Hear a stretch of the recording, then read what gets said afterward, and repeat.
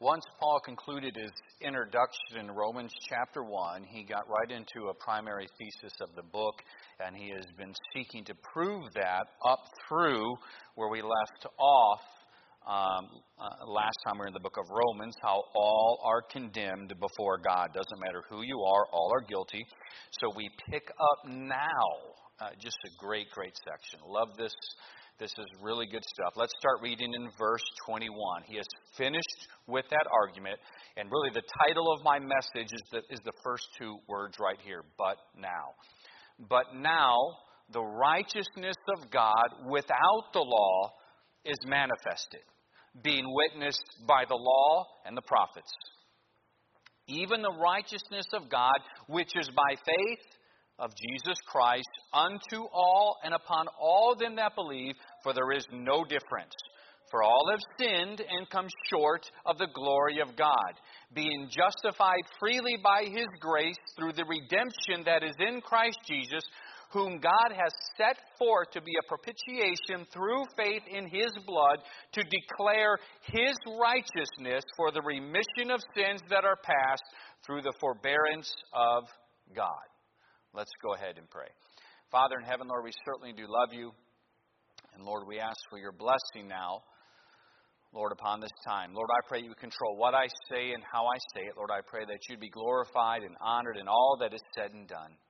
Help me to stay true to Your word. Lord, I pray that You would use this in the hearts of those who are saved, who You have redeemed.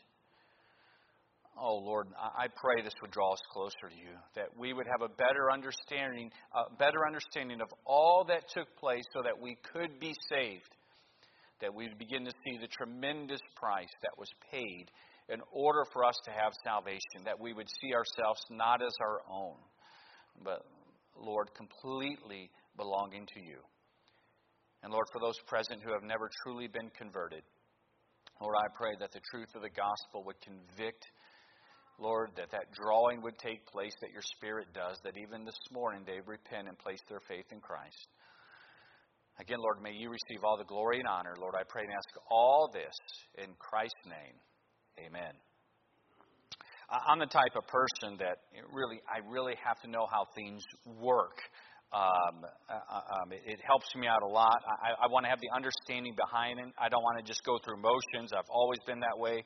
I remember I was brand new in the Air Force, and I was at my first assignment, and I'd probably been, after I finished all my training, been there just a couple of months, and the morning routine went like this when I was just driving a fuel truck, putting fuel in the aircraft as they landed. It was a very busy base. We had a full wing of the F-5 T-38s and then a full wing of F-15s. So before the morning sorties would land, we'd just be sit around talking, usually an hour or two, and we happened to get on the discussion of auto mechanics. And I'd started it because, to be honest, I had no idea how an engine worked. Again, my parents had divorced when I was really young, 6 years old. I did not know how. All I knew is I turned the car on, the thing started, I put it in gear, and it went. I had no idea of how that worked, but I really did want to know. So I began to ask the question. So it became this thing for about 3 days during those morning times. We were getting into the combustible engine. And a couple of the guys that really got into it. They were showing up each morning with pictures for me to get into detail of how the engine worked. It was really neat. By the third day, I got it. I understood why it was, what happened when I turned that key, what was taking place. And so I understood that there's a bunch of gerbils in that engine. And they fed on that fuel. It was like Powerade for them. And it's like 5.0 liters how many gerbils you could fit inside there. No, they taught me very well. But I understood it, and it actually has helped me since that time, simply because I understood how it worked. Well, what Paul is diving into in this text, he's getting into the mechanics behind salvation. He's showing us why this works. And by the way, when you have an understanding of this, not only should it give you just a greater love for God, not only should it help you being able to witness to others, because the more you understand the gospel, the more effective you will be with it. It won't just have to be a memorized, programmed Romans road. You'll be able to when you're given that gospel to another person, to present it with passion, where they can see, when you have that understanding, you can communicate it so much better so they get it. They understand what you mean. It can be such an enormous help to you. Paul has been making the case for these first 3 chapters, basically proving, as we saw in verse 19, that all men are condemned, that all men are guilty, that it doesn't matter who you are, whether in chapter 1, where you were the pagan, the one who simply chose to believe there is no God, to ignore God, or turn to idolatry, or turn to your sin, how you are condemned. You can believe all you want, there's no God. It's not going to change the fact that you are condemned. You can turn your idolatry, your sin, bury your head in the sand. It doesn't matter. The day will come when you will be judged of God. But then he turns his attention to those who are moral. Those who think, because they try and live a moral life, that when they measure their life against what they see around them, and they think they're okay. But the truth is you're not. And Paul says you're just as condemned. There is no difference. You're going to be judged of the same holy and righteous God. He went on from the moral people to the religious people, including the Jews. He doesn't care how religious you are. Going to church doesn't change the fact that you are a sinner. It doesn't matter. There's multitudes of people who genuinely believe because they go to church or because they think they live a moral life, but the truth is they don't. All of us have a wicked, vile heart. It doesn't matter who you are. Every single one of us has broken the law of God. So he has been trying to demonstrate for 3 chapters that it doesn't matter who you are condemned before a perfectly holy, a perfectly righteous, and a perfectly just God. That in yourself you have no hope. Turn with me to Job chapter 9 this morning. Job chapter 9.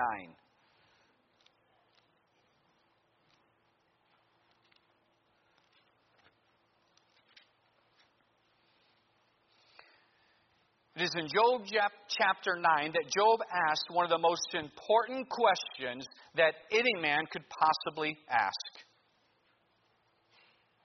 It's perhaps one of the most important questions given in the entire Word of God. Look at verse number 2.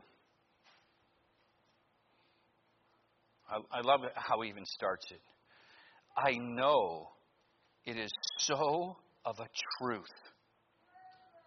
But how should man be just with God? And of course, I wish I could read the rest of that because it's powerful what he gets into. How can a man who is so wicked and vile, every single one, how can he possibly stand just before God? That is the question. How is that possible? This is the answer that every man needs. And this is the answer that Paul is getting ready to answer. Or this is the question, that Paul is getting ready to answer. One of my favorite explorers back in my middle school and high school years came to mind when I was thinking upon this and I was going through my introduction. And that is the Spanish explorer Ponce de Leon, who, of course, went into Florida, and he thought that one of his quests was to find the fountain of youth, and it's debated back and forth which way he went. But no doubt there's still an aspect of that there was a curiosity there with it. And let's think about it. Man is searching for that. I mean, man's doing everything he can to try and stop the aging process, to do what he can. There was a story, I don't know if you read it, it came out just in the past couple of weeks, sometime in the month of August, about a man who's a multi-millionaire and is doing more than anybody else to try and stop himself from aging. And so the story goes into what this man is actually doing to prevent aging. He's in his 40s right now, and they said so far the steps he has taken that he now has the equivalent of like a 21, 22-year-old.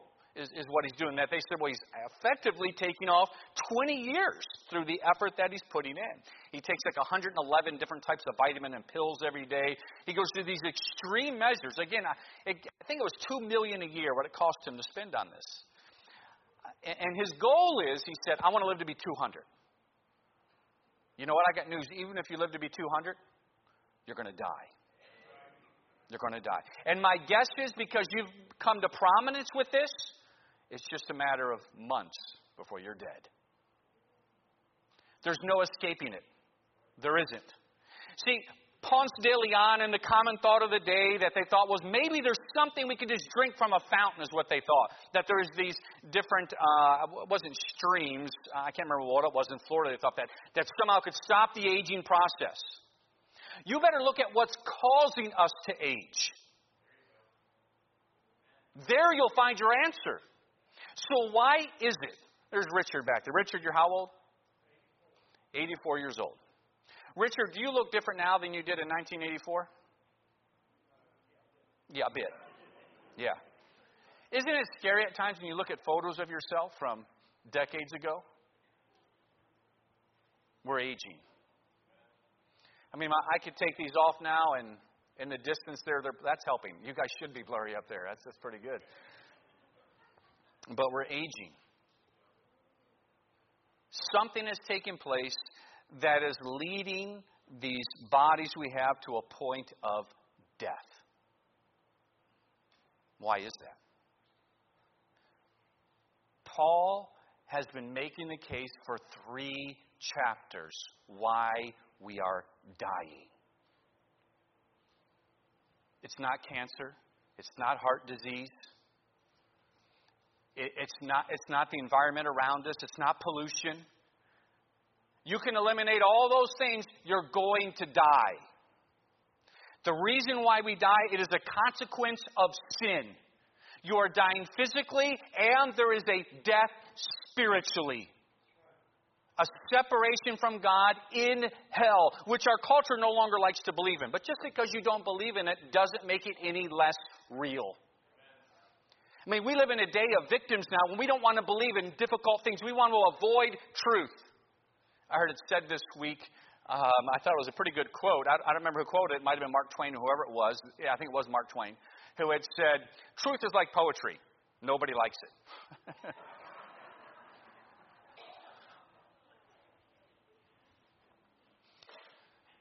But Job was asking the question in chapter 9 that Ponce de Leon should have been asking. The question is not, is there a fountain of youth? The question is, how can a man be just with God? Because it's there that you'll find your answer to be able to live an eternal life. How can I avoid the consequences of sin that I am guilty of? How can I avoid a sentence that has justly been placed upon me for my crimes?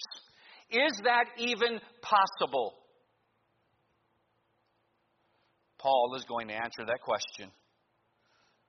The answer is not in the fountain of youth. The answer is not in being moral. The answer is not in being religious. The answer is not in turning over a new leaf. The answer is not turning over to humanism. The answer is not thinking you don't need God. Or the answer is not pretending there is no God.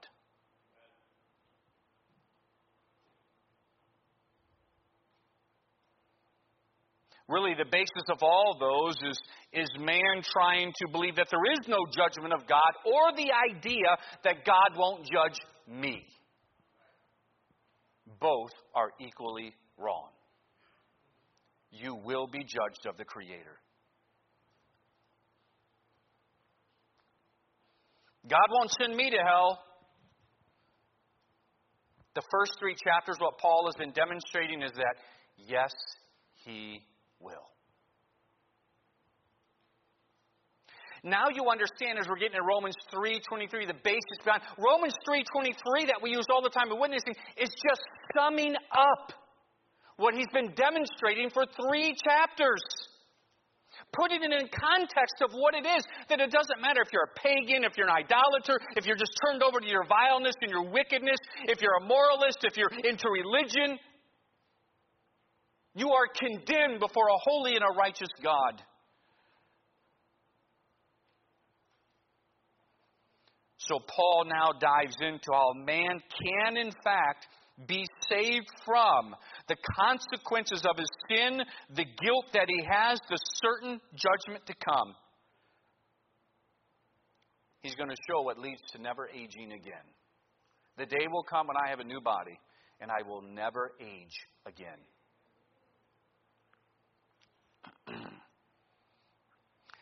So let's dive into this morning to get into the mechanics here that Paul gives us in Romans chapter 3, that the Lord gives us in Romans chapter 3, of how salvation actually works. And it's in this, by the way, you begin to see why there is no other name under heaven given among men whereby we must be saved. This is why it's narrow. This is why there's only one way. This is why purgatory is not true. This is why it's not through a priest. This is why it's not through good works. You begin to understand why this is the only possible answer for man's condition before a holy and a righteous God. It is the only answer in existence. Now, I have broken this text into Paul gives 4 areas here of how salvation works, the mechanics behind it. I put them down as 4 S's. For those who like to take notes, I'll give them to you right now so you can write them down. Number 1, we're going to see the source of salvation. Number 2, we're going to look at the scope of salvation. Number 3, we're going to look at the system of salvation. And number 4, we're going to look at the satisfaction needed for salvation.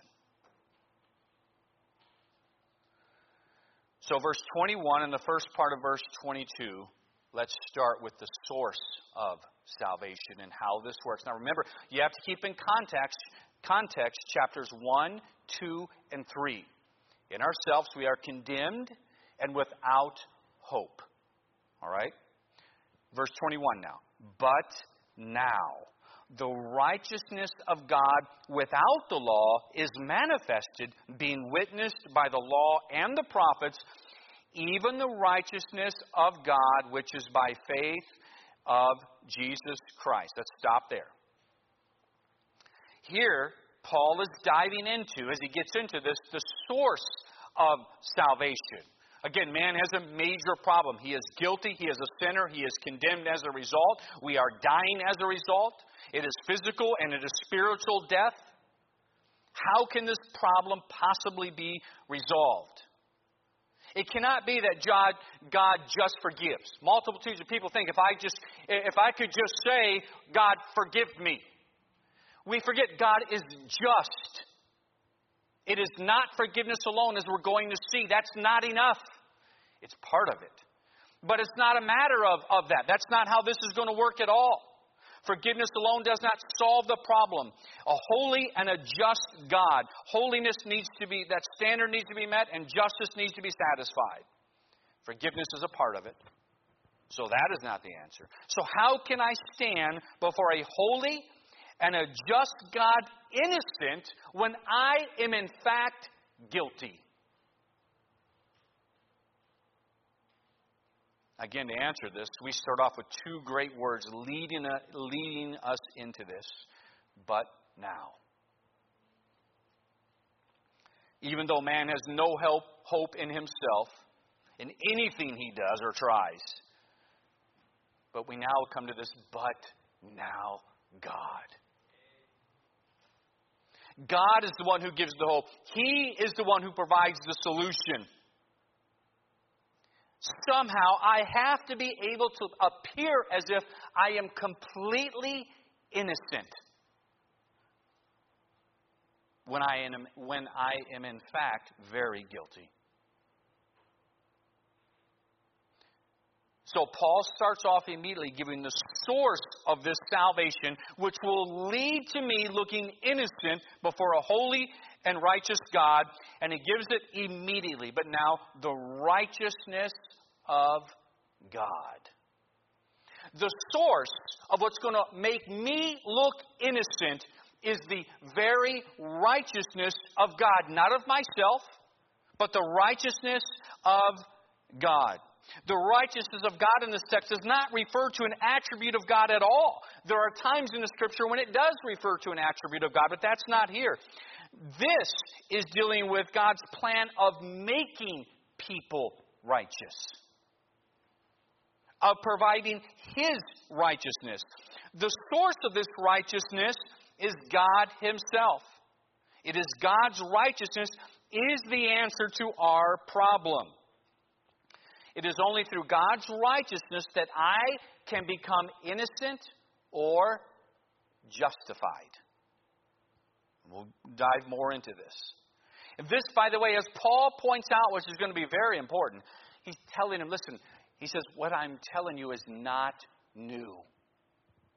The fact of how salvation works, that what man needs, this guilty man who all are condemned, it doesn't matter who you are, how righteous you think you are condemned before God. The only possible answer is going to be God's righteousness.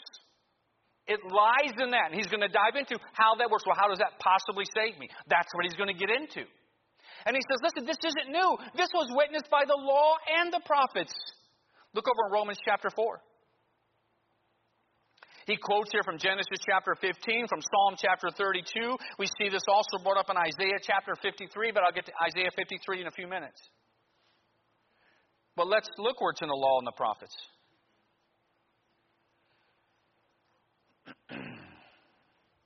Romans chapter 4. Paul demonstrates that this righteousness of God. This has been God's plan all along. There's nothing different. This is what was to come with the Messiah. Verse 2 says, for if Abraham were justified by works, he hath wherefore to glory, but not before God. For what saith the Scripture? Abraham believed God, and get this, and it was counted unto him for righteousness. Now, jump down a few verses. Look at verse 6. Now we're going to the prophets. Even as David also describeth the blessedness of the man unto whom God imputeth righteousness without works. Look at the result of that.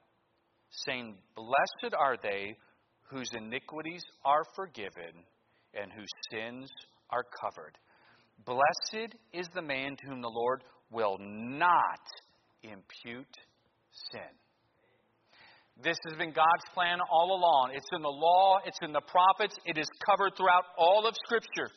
This is the answer. Isaiah 53 gets into that, but I want to save that for later.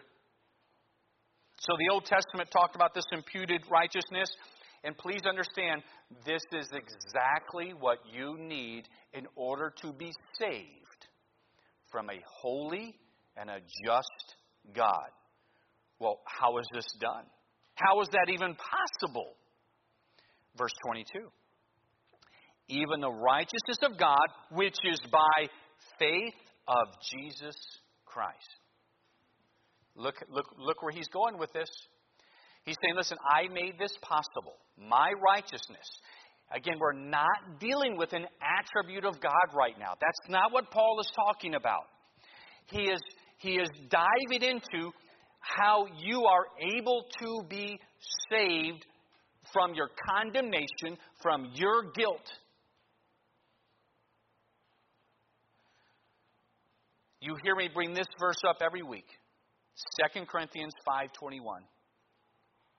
It's probably my favorite verse in regards to salvation because it sums up so much of salvation in just a few words. Describing what took place when Jesus Christ was here. It says, for he hath made him to be sin for us, who knew no sin, that we might be made the righteousness of God in him. So God, knowing we are guilty, we are condemned, that within ourselves we have no hope. There is nothing you could do to save yourself. You are condemned before a God who is perfectly righteous, who is perfectly just, and who is perfectly holy. That's never changing. That's why it cannot possibly be. All they have to do is tell God, I'm sorry. All you have to do is turn over a new leaf. It doesn't change God's justice. If James went out and he decided to go steal from the bank and murder two people and he gets arrested for it and he comes before the judge and he's found guilty as he is and he says, Judge, I'm sorry. Forgive me. And let's say you're there and it was your wife who was murdered. And he says, you know what? Go free. Would there be any justice? No. Would there be anger? Oh, yes. Why? Because there was no justice. What God has to do in order to save us, even though he loves us, He has to satisfy justice. That has to take place. So to do that, what he decided to do, and he knew this would work. It's just amazing. This would work. This would solve the problem. And of course, he's God. He knew this before he ever created the universe. God himself would become a man. Want to know why? To live the perfect life. Jesus Christ was in fact God in the flesh. He is the only one who has ever lived that never committed one sin. He was perfect. The only one who has ever lived who could stand at the judgment day as a man, and the Father could in fact say, "You're innocent. I find no fault." Don't you find that incredible? How God had that orchestrated so perfectly at his own trial. When Christ was on trial, how from the chief priest to the governor of the day, all proclaiming, "I find no fault." What he did with his life, listen to me, he met the holy standard that was necessary, apart from which there is no salvation. Look at this great verse. I love this verse. Hebrews chapter 10. Look at Hebrews chapter 10.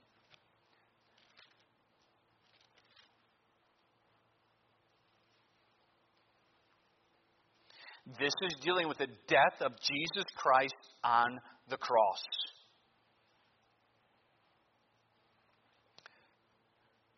Verse 14. For by one offering, speaking of Jesus on the cross, the sacrifice of his Son, for by one offering he hath perfected forever them that are sanctified. Wow.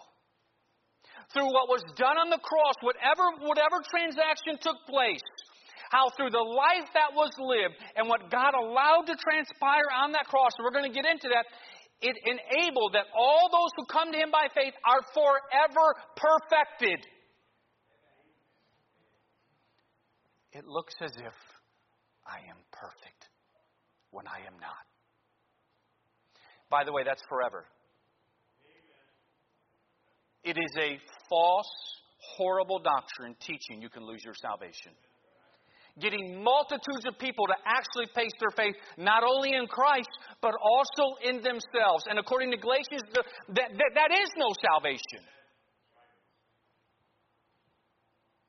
And he makes the point. Paul says, this is apart from the law. This is without the law. God's salvation through Christ, with what took place 2,000 years ago, it met the standards of the moral law and provided such a far better atonement than what the ceremonial law gave us. You think about that. If the blood of bulls and goats, as it talks about in Hebrews, could cover sin, how much more the blood of his dear Son?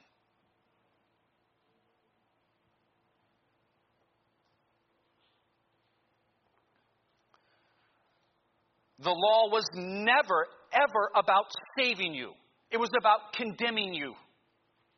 It was never a road to salvation, the Ten Commandments.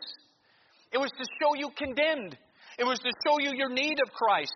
The purpose of the law was never to show how good you are, but to show how evil you are. There was a pastor I led to the Lord in New Guinea, a United Church pastor, Brother Keck. One of three that I led to the Lord while I was there.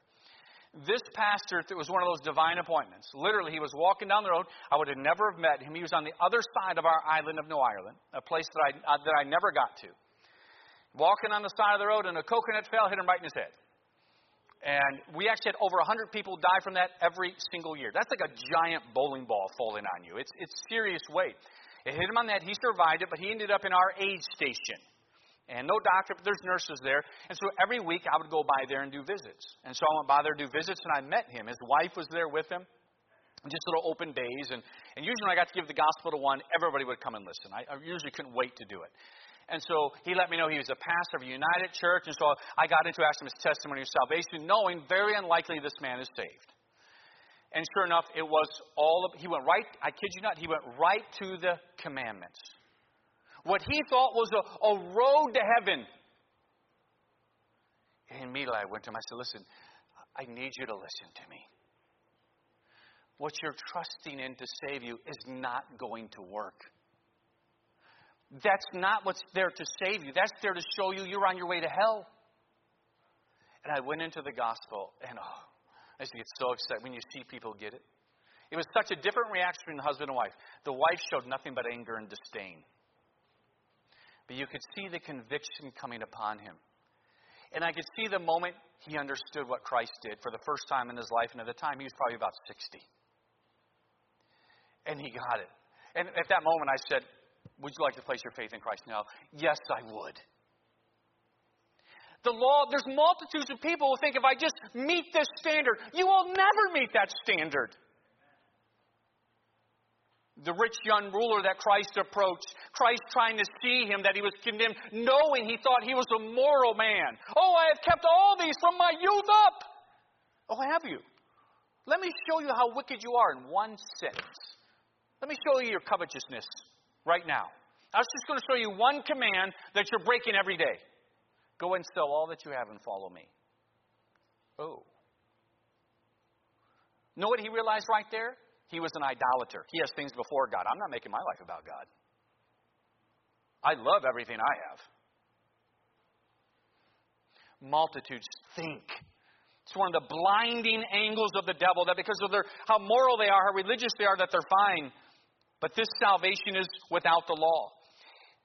Point number 2, the scope of salvation. I'm just going to briefly mention this because Paul has been developing this one for the last 3 chapters. We have been talking about this now for weeks, so I don't need to. But I'll just read the text and briefly mention it and go on to number 3. I need to move on through this. He says this from the conclusion of verse 22. Is by faith of Jesus Christ unto all, upon all them that believe, for there is no difference, for all have sinned and come short of the glory of God. Here we see Paul touches on the scope of salvation. It's for all men. One, for all have sinned. Paul's been making this case against in Romans chapter 1 and verse 18. It is for all. There is no one that God cannot save. No one. Don't ever believe the lie that you're in some place that somehow God cannot save you. It is for all men. All. Doesn't matter who you are. God desires to save you. He says He is not willing that any should perish, but that all should come to repentance. Now, let's go on to point number 3. The system of salvation. Look at verse 24.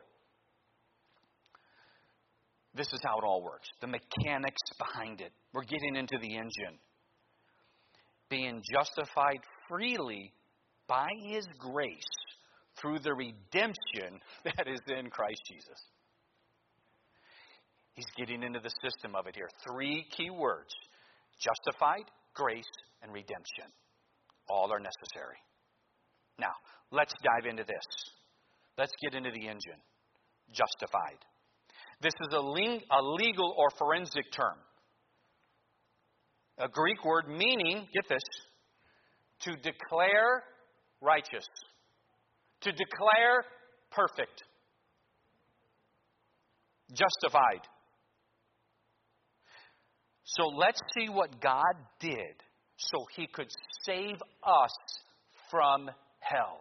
That we could be justified. That somehow I could stand before the perfect, holy, and righteous God, and yet when He looks at me, it looks as if I am perfect.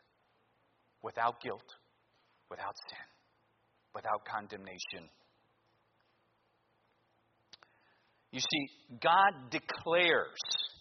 The word means to declare righteous because of what Christ did. God declares a sinner righteous solely for one purpose, on the merits of His dear Son. On the merits of the life that His Son lived.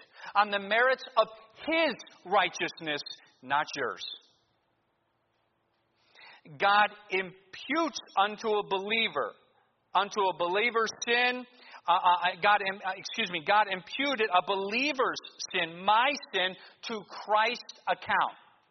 Let's look at this. Now, 2 Corinthians 5:21 brought this up, but I want you to see it in other areas. So what God did through Christ's life to declare me righteous, He still has Christ lived a perfect life, but I still have my sin. In order to be justified, to declare righteous, what about my sin? All right, let's look at this. Go over to Isaiah now. Let's go to Isaiah chapter 53 now.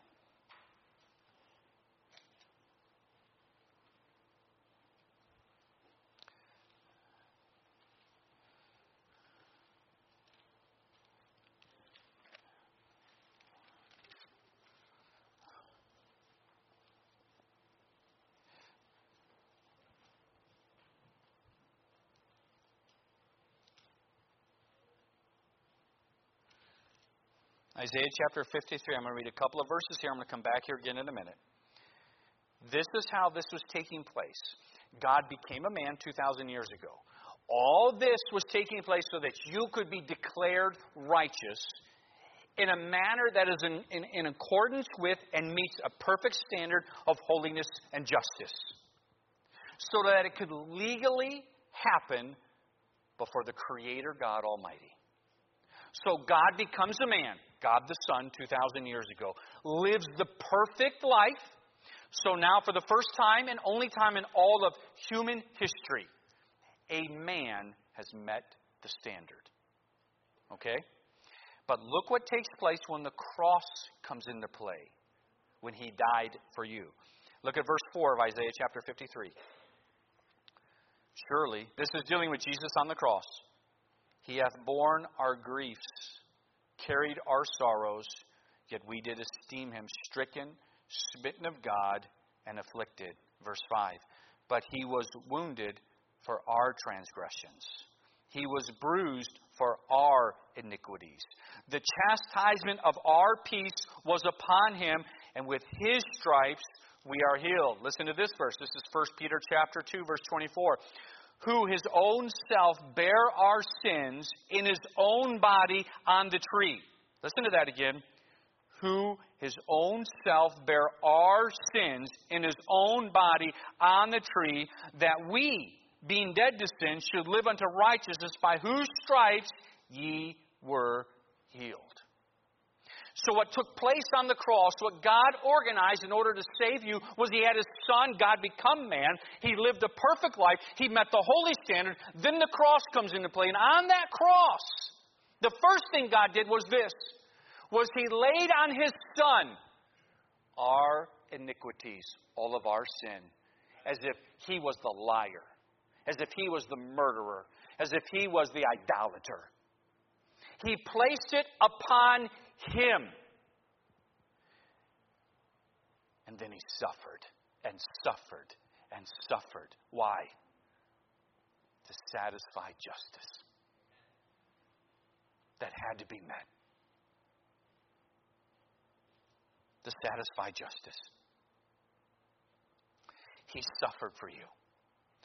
And at the same time that He suffered for you, He then has, your sin is imputed unto Him. He then imputes unto you His perfect life. He changes places with you. We see that in, look in Romans chapter 5. It's not just 2 Corinthians 5:21. It is throughout the Scriptures. I love Romans. I can't wait to get to Romans chapter 5. Such a great chapter. I don't even know where the book of Romans is now. I'm too excited in my Bible. I can't even find Romans. Romans chapter 5.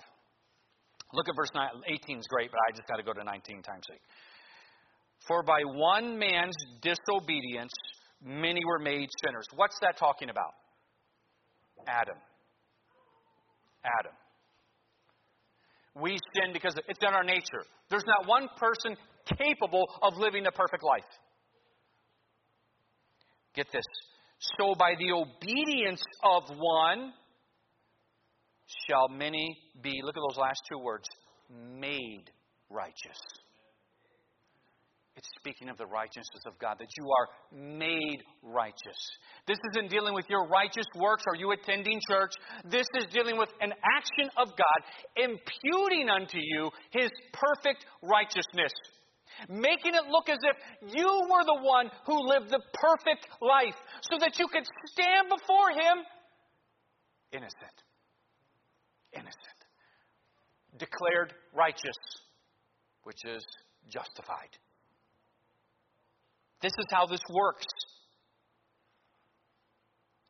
He imputes Christ's perfect obedience to your life. Remember what Paul said in Romans chapter 10, verse 3. How he was so in anguish over his own countrymen, the nation of Israel, because they went about to what?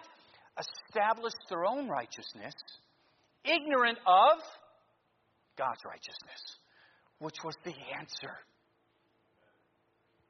The answer wasn't their own righteousness. In order to be saved from God, they needed God's righteousness imputed unto them, which only comes through faith in Jesus Christ. That's it. That's the only answer. He is the one who died for you. He is the one that lived the perfect life. He's the one that met the standard. This is how salvation works. The key is justification, not just forgiveness. It is justification that makes the forgiveness possible. And we want both. It's kind of like this. Let me give you an illustration. Let's say there's this woman, she has this enormous debt at a store. And she asks for forgiveness from the store. Let's just say they agreed to it somehow. And they said, all right, the debt's forgiven. The truth is, though, it was never actually paid. Before God, that's not enough. Understand that. It's not. Even there in that situation, the store would always know the debt was never paid. Try and do that again. Try and get credit again there. See how that works for you. It won't. Do you understand that? Let's change the scenario slightly and put in justification into this. Let's say this same woman who has the enormous debt that needs forgiveness marries the owner's son. And he goes and says, what was that debt? Oh, it was this. Here's the money. It's now paid for. There's no charges that could ever be brought.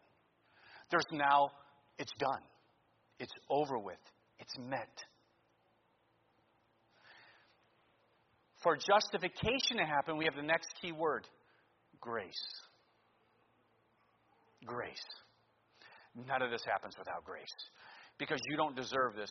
One of the things that is killing our culture right now is this horrible, horrible attitude of pride, and we deserve this. Our advertising, you deserve this. You don't deserve anything. Do you understand that? When it comes to salvation, you don't deserve it. If it's not of grace, it's not happening. For by grace are you saved. And grace simply means two words. Please don't forget these words. Unmerited favor. That means it is God showing you personally who you are, even though you don't deserve it. Favor. By the way, that'll change your prayer life and everything else. Because so often what hinders us is we see how wretched we are. We don't think possibly God could accept me. Apart from grace, He would not. But He has chosen grace.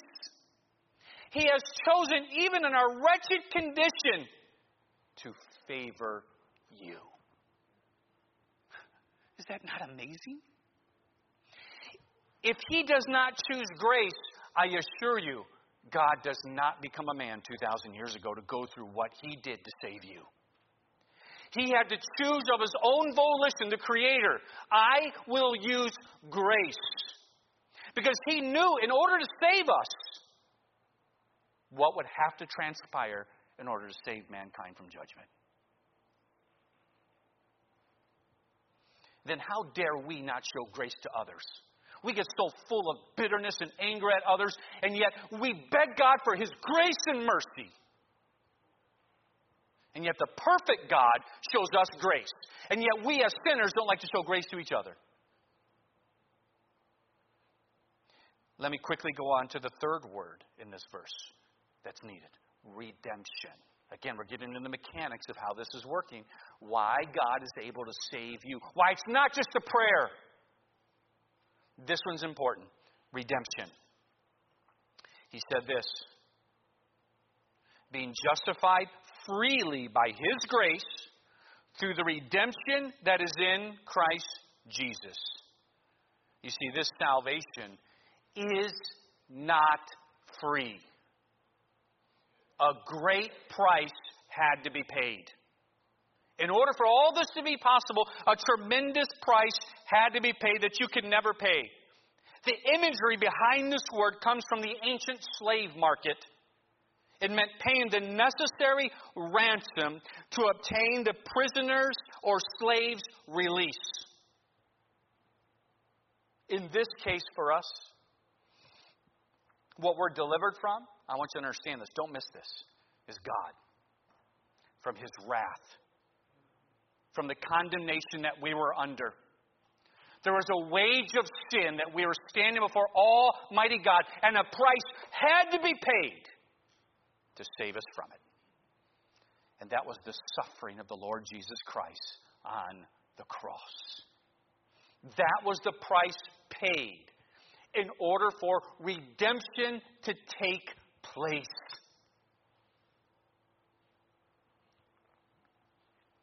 Just like Boaz was that kinsman redeemer of Ruth. We too, without even realizing it, we're asking the question, who will redeem us? There's such a tremendous price to be paid. If I pay for that, I am in hell forever. Who will pay for my redemption? The Lord Jesus Christ did.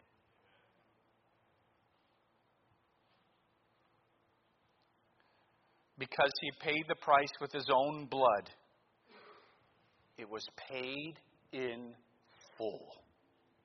And salvation is now free to us. Freely given by His grace. Lastly, let's go to the satisfaction needed for salvation. Look at verse 25.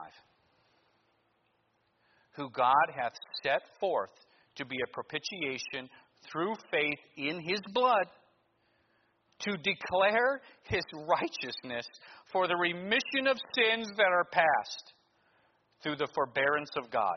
Let me cover forbearance very quickly in a sentence, because time is quickly escaping me here. And then I'll come back. I'm going to get to the propitiation. Forbearance. What that means is God holding back wrath until such a time as you could be saved. God not executing what He could have justly and rightly. He forbear. Because He loved you. He desired to save you. But let's get to the satisfaction that this is dealing with, that was needed for salvation. We have a great word here. The last element given, propitiation. Such a great word. It means to satisfy. In order for us to be saved, God's justice and His holiness had to be satisfied. Amazing what took place for that to happen. The idea is that sin could be removed. That justice could be satisfied. And that's what happened through Christ. Paul is taking on a word, especially that the nation of Israel would know, because this word was used pretty much in one context in the Old Testament, the mercy seat when the blood was applied. That it served as a propitiation.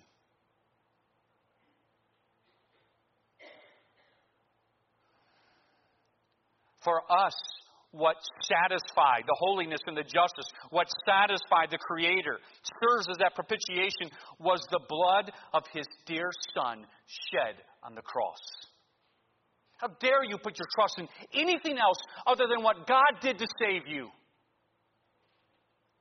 He bore all the wrath of God for the sins of the world in those few hours on the cross. Let's go back to Isaiah chapter 53. This is great. Love it. Isaiah chapter 53.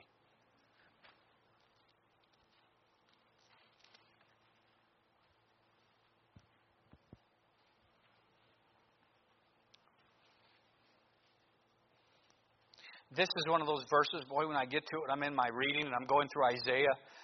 It can be a difficult chapter to get through. And the toughest verse for me is the verse we're going to look at. And that is verse 11. He shall see, this is God the Father looking on His Son on the cross. He shall see the travail of His soul and shall be satisfied. When He sees the suffering of His own Son, He knew this is working. This will satisfy perfect holiness, perfect justice, what I'm going through right now, that I can save mankind. That I could declare them righteous. That I can make it as if they have never sinned. That I can make it as if they live the perfect life. This is the one remedy for your condemnation. This is the one remedy for your sin. There is no other road. This is why it's not the waters of baptism. This is why it's not your good works. This is why it's not joining a church that saves you. It is only through Jesus Christ, through that repentance, just like it said, that faith in Christ. This is why that thief on the cross could be saved in that moment in time. Because there was a satisfaction taking place before a holy and righteous God. And that man decided to place his faith in the only one who could save him, Jesus Christ. It's not in a church. This is, by the way, how I can know for certain I'm on my way to heaven. So many groups, you'll never know that for certain. Boy, when I was Catholic, that was put into you. Let's take it to the extreme. I was taught as I was Catholic that I'm going to go to purgatory. You know what else needs to take place? That my family and friends and my church back there, they need to pay for their candles to pray for me out of purgatory. What a scam. What a slap in the face to the blood of Jesus Christ that saves me. What saves me is not my family back on their knees buying candles from a church to plead my case. It was the Son of God living the perfect life in my place.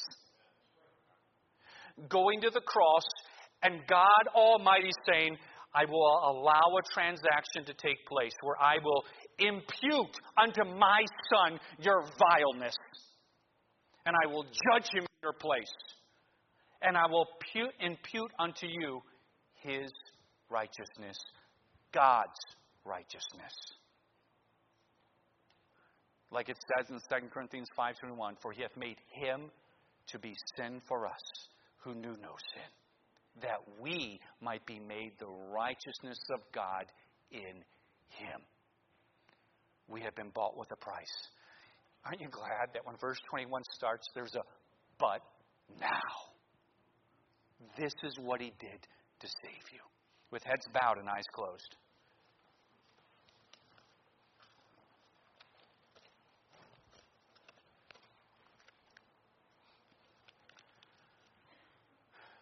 Now, let me start by asking, we're